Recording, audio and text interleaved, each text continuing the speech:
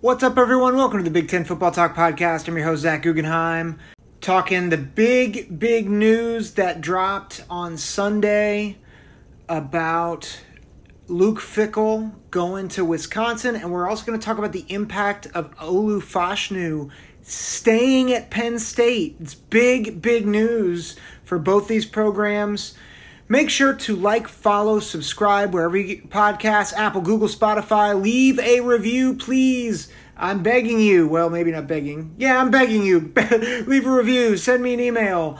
Help keep making the podcast something that people want to share and get access to. We'd love to continue to get our name out there, get this thing out there for good, hopefully good content. And just an entertaining listen. So make sure you get this out here. Leave a review. Share it on Twitter. Share it wherever you are on social media. Big Ten Football Talk at gmail.com. Big Ten Football Talk on Twitter and Instagram.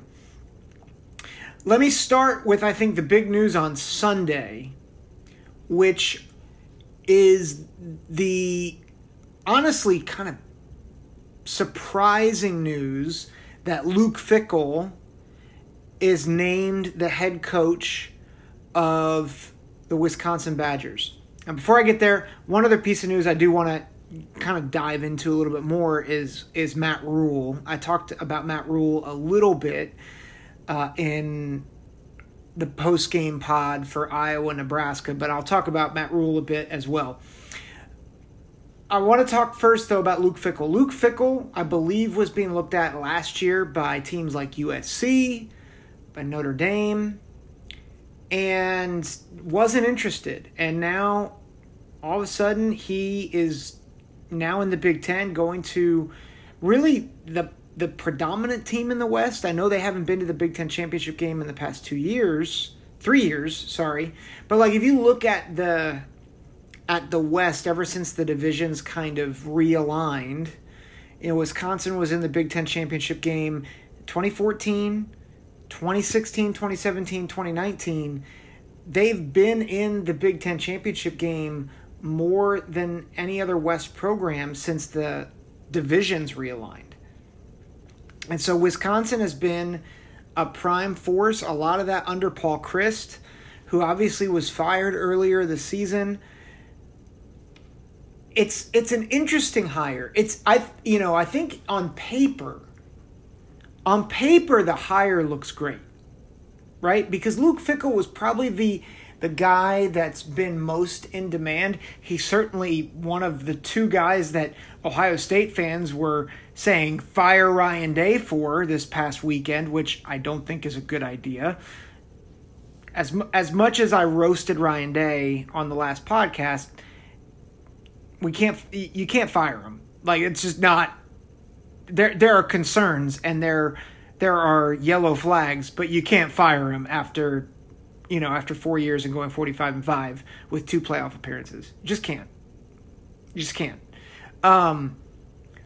But Luke Fickell's been the hot name. Like that's the big deal. And so he goes to Wisconsin. I think from a culture standpoint, it makes a lot of sense. He's a hard-nosed guy. He's a no-nonsense, defensive, old school, blue-collar, all those things that you think of when you think of Wisconsin.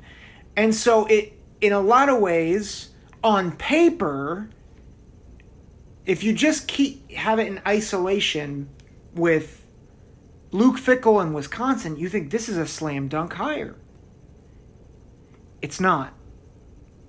Because it's not in isolation. Why? What were some of the reasons why Paul Chryst took less of a buyout and allowed Wisconsin to let him walk. Why did they do that? Was it just because they were 2-3 with losses to Ohio State, Washington State, and Illinois? Was that the only reason? No. There was another reason too. They wanted to give Jim Leonhard a shot. They didn't want to lose him. And so they get him 5 games in, and they were inconsistent, right? 4-3 in the last 7 games. There were some games that you're like, wow, Wisconsin might be back. And then there were other games where you're like, I can't believe that you lost. Like they lost to Michigan State.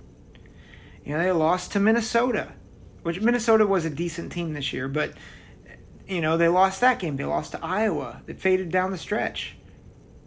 So it was in a lot of ways, and he's put in a tough position, right? Halfway through the season, he's taking over. He's never been a head coach before. Not a lot of momentum. And so you're in a hard position. It's a hard audition, right? It's a very hard audition. And their roster was not what it had been. There was a lot of youth on that roster. So in some ways, you kind of have an incomplete with Jim Leonhard at this point. But I think what is very telling has been some of the reaction of the Wisconsin players and alumni. And so the news of Fickell bleeding out, and you have a bunch of Wisconsin players demanding that Jim Leonhard not go. And that if he goes, it is the biggest mistake in a long time at Wisconsin. There's rumors of Braylon Allen transferring out. We've already seen a commitment flip to Notre Dame. And you see all this smoke, and I'm just thinking, what is Wisconsin doing? And in some way, again, if you think Fickell is the guy, then you go all out to get him. But for a program that fired its head coach to secure Jim Leonhard, to seemingly secure Jim Leonhard 8 weeks ago, to then just kind of cut bait. And listen, I think that the odds of Jim Leonhard staying as the defensive coordinator are slim and probably none. It'd be different under different circumstances, right? Luke Fickell was an interim for a whole year, and he stayed as a defensive coordinator for Ohio State. But that was very different. That was a very different situation. Jim Tressel had been let go unceremoniously. There was turmoil. I mean, it was just very clear that Fickell wasn't ready. And this was a program that was used to winning national championships and Big Ten titles every year. This is a little different, right? Because Wisconsin had been fading a bit, but they hadn't been a Big Ten. They'd been on the cusp of a division title, but they hadn't been contending for Big Ten championships for a few years. And in a lot of ways, there was a lot of hope around the program that Jim Leonhard was the guy. So I don't know how to grade the hire, because on one hand, if there's anybody that I would want, especially at a program like Wisconsin, like an Iowa, like a Minnesota, it's Luke Fickell. Right? Like he made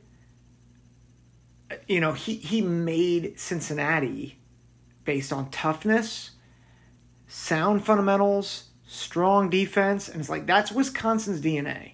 So in some ways it makes a ton of sense. But I just wonder if they got a little greedy and they lost an opportunity to really build with the guy that they had tagged for several years, maybe as their guy. So maybe I'm wrong about that. I will say the other thing that surprised me was that, Wisconsin it's a good program. And for those of you who are Badger fans, don't take this the wrong way. Wisconsin's a good program, but they're about to get crowded out even more with USC and UCLA coming into the conference. And so Wisconsin isn't a top 3, top 4 program nationally right now in the Big Ten. It's probably like a top 7, top 8, especially with their lack of success this year. I think Fickell can do better, but it can make them better. But it does make sense that he would leave now because Cincinnati is about to go to the Big 12. And while I think the Big 12 isn't a great conference, especially with Oklahoma and Texas leaving, but you still have to deal with the Texas recruiting. You still have to deal with teams like Baylor and TCU who have had several years to really build up their rosters. Good coaches, really good coaches. Sonny Dykes at TCU and Dave Aranda at Baylor are studs in the coaching profession right now. Like, they're great. Mike Gundy is no joke at Oklahoma State. So there's a lot of programs in the Big 12 that I think that can be top 15, top 20 caliber teams week in and week out. That's not like the AAC, which is a decent conference in its own right. It's certainly the best out of the group of 5, but it's a different animal for Cincinnati. And so I think he's getting out at the right time. I just don't know if this is the right program to jump to at this point. And it's nothing to do with Wisconsin itself. Like, on paper, I think it makes a ton of sense. I think the timing just doesn't make sense. So I really love Luke Fickell. I hope he does well. It would be nice to see Wisconsin rise back up to where they were just a few years ago, which was, a perennial top 10, top 15 team and a real threat to teams like Michigan, Penn State, and Ohio State. Because they were, in 2019 when they had Jonathan Taylor, they took Ohio State to the wire for 3 quarters in the Big Ten championship game. And quite honestly, that Ohio State team was maybe the best Ohio State team I've ever seen in 2019. And they took them to the limit for 2.5, 3 quarters. And, they can be a threat and a good threat. So let's go to a coaching hire that I like a little bit more in terms of fit and timing. I talked about it again a little bit. It was Matt Rule being hired by Nebraska. There's a lot of smoke about this, and a lot of apprehension, because Matt Rule, as great as he was, he in college, obviously not in pros, but in college, he was very good, right? And at Baylor, he had, he took a really bad team that had sanctions, and in year 2 they went 7-6, won a bowl game. In year 3 they went 11-3, and they lost the Sugar Bowl, but they made a New Year's Six bowl. I mean, to go from 1 win to 11 wins in 2 years in a conference with Oklahoma and Texas in it, I mean, it's just really, really, really good. And they took Oklahoma to the limit in the Big 12 championship game. They took on a really good Georgia team and only lost by 12. So, I mean, they were competitive in their losses. Their only other loss was to Oklahoma by 3 points. And so they were really, really good under Matt Rule in year 3. Now, the criticism is that, he didn't beat any top 25 teams. And again, that's part of the struggle with the Big 12, is that they didn't have a lot of elite competition. They had mediocre competition. And so that is, I don't know if it's a legit criticism, but it is a fact. Here's my counterpoint. There's a lot of teams in the Big Ten that aren't going to be ranked, that Nebraska was losing to, and losing to often. And so Baylor feels like a good comparison to me in terms of where Nebraska at least was or is currently, right? Like when Matt Rule took over Baylor, they were 7-6,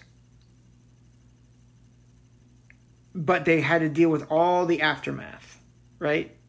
Had to deal with all the aftermath of everything that happened with Art Briles. So that, he was dealing with decommitments. He was dealing with like a mass exodus. So in a lot of ways, he was taking over something worse. And that was true when he was taking over Temple as well. I mean, Temple is a perennially terrible program. So Matt Rule twice has taken over really bad situations and has turned them around. He's turned them around quick.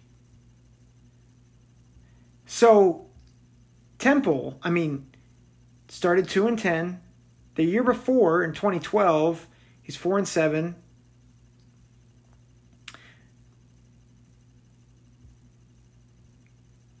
He gets to Temple, and then by 2016,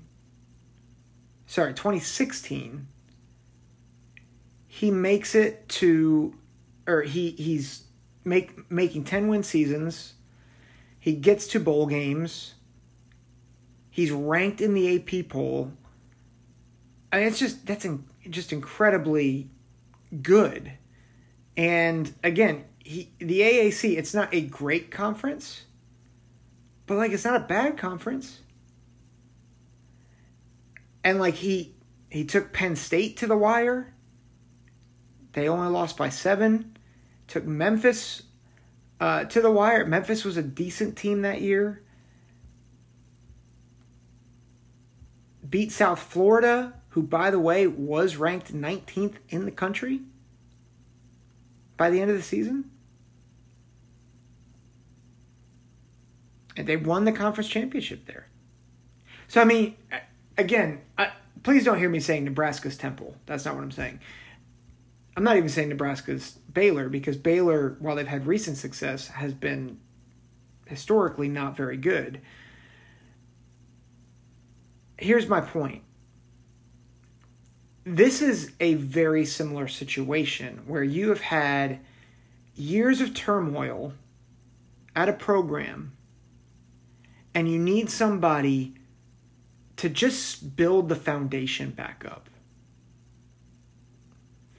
That's what Matt Rule does well, right? And you have to remember, everybody's looking at Carolina and what he did at Carolina. 11-27, got fired. The pros are so different. You cannot look at the pros and think, well, he's terrible. You know who else did not do great in the pros? Nick Saban. You know who else didn't do well in the pros? Steve Spurrier. Right? Chip Kelly did not do well in the pros. But they can coach college. They're different games. That you have different things, different levers you have to pull. So I think there is a lot that Matt Rule does well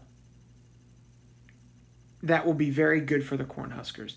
And part of it is, and I'm speaking maybe to some Nebraska fans. I think a lot of Nebraska fans are very rational about this and understand where they are right now as a program.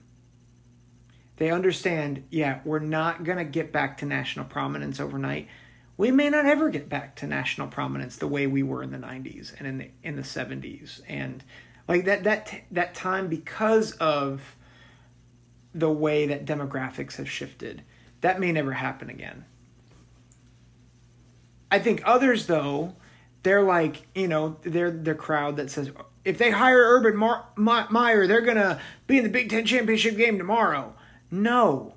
Like, that's just not where you are. Between demographics, between the amount of years that your program has eroded. Like, that was honestly the biggest problem with Frost staying as long as he did. And the biggest problem with Mike Riley is, they got rid of Mike Riley after year 3.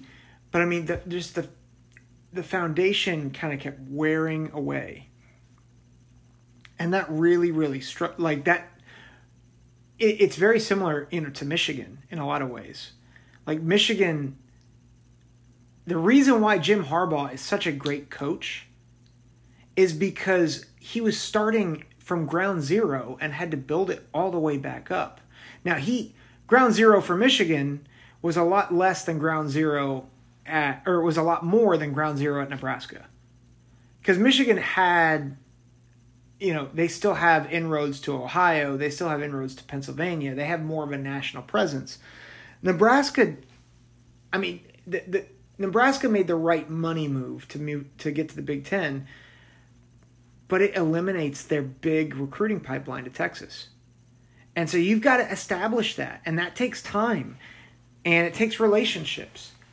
And so Matt Rule has got to work on that.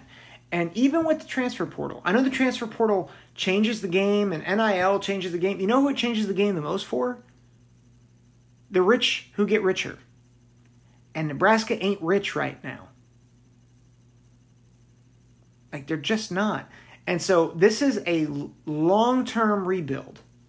And for people who don't want to hear that, you need to understand it's not just because it's not just because I say so. It's because you're in the second best conference in the country. And you got to deal with Ohio State, Michigan, Penn State, Wisconsin, soon USC and UCLA. You got to deal with competent coaches in Kirk Ferentz and PJ Fleck. Again, I'm not the biggest fans of them, but they're competent. Like Pat Fitzgerald, Brett Bielema. You look at the Big Ten. I've said this for years. The coaches, as much as I knock them, like the coaching in this league is really, really good. And so even your have-nots in the league have years where they can come up and beat you. And so this is not going to be a quick turnaround like Baylor, because the Big 12, there are years where the Big 12 stinks, right? And there were years in the AAC is not the same. It's not just coaching; it's lack of talent. The Big Ten has 3 top 10 teams right now, and they're going to get a 4th in USC.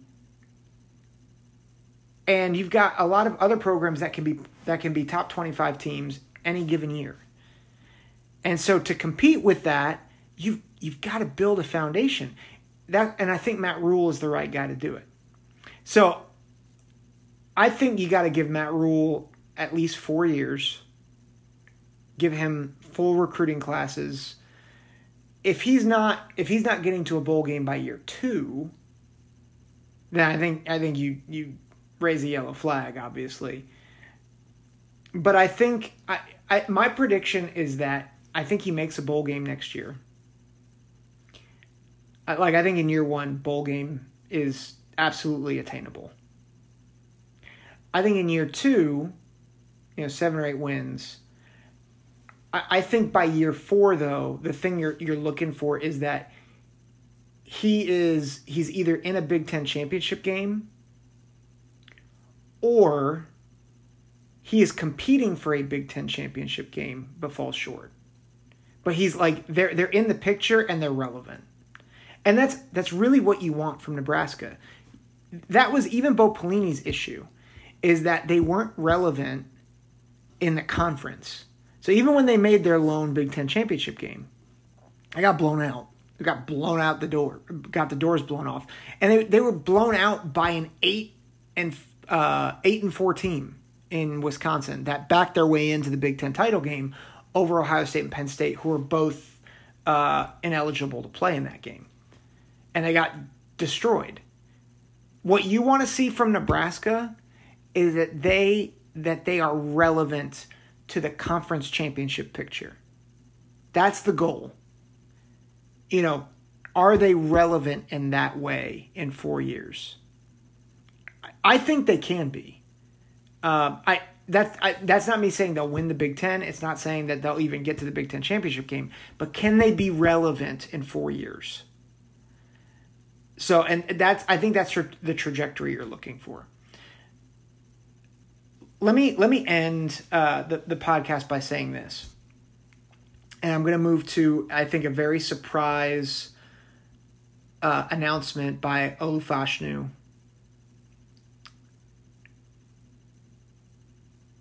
He is staying. Olu Fashanu is returning to Penn State. He is returning to anchor the best offensive line I've seen in the entire James Franklin era. Which isn't saying much, because their offensive line has stunk over the past several years. But this has been an improved line.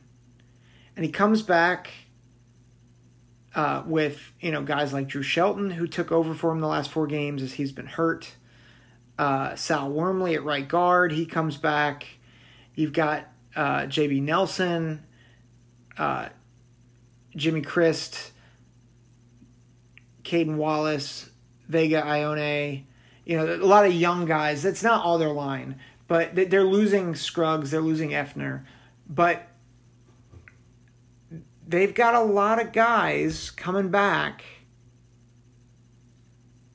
and Tengwell is another one who's gonna come back. I think he was out for the rest of the season. This is going to be a good line again for Penn State. And I think Joey Porter Jr. is another one that everyone's looking for. I think he's going to go pro. Jair Brown is a senior. He's probably going to go pro. I think he has one more year maybe because of COVID, but I would imagine he'll go. But you still got Keaton Ellis back. Got Johnny Dixon back. Daquan Hardy is back out of that secondary. Your linebackers are all coming back. Carter Abdul, Curtis Jacobs, Kobe King, the freshman, and Jonathan Sutherland. They're gonna come back, taking a bigger role. And then you've got those running backs, man. Lambert Smith, Harrison. That's the wide receiver. Katron Allen, Nicholas Singleton, Kayvon Lee. Drew Allar going to anchor, he's going to take the reins as Sean Clifford leaves. Got some good tight ends. Parker Washington might be back next year, although I don't know. I think he's maybe rated as a first-round wide receiver. But if he comes back, you've got a really good receiving core again. You got a good running back core. Drew Allar has the highest ceiling, I think, of any quarterback in the Big Ten. That's going to return. And here's my prediction. This is my way too early prediction, because remember, at Ohio State, C.J. Stroud is gone. The top 2 teams in the East next year will be Michigan and Penn State. Penn State returns a lot of talent on defense. They return a lot of talent, young talent, in the backfield. And now they're anchored by maybe the best tackle in the country. And I think this offensive line is going to keep getting better. They're going to get more experience under Manny Diaz and his scheme in year 2. Penn State, watch out for Penn State next year. They've got my attention, and the fact that Olu Fashanu is back, it's a big deal.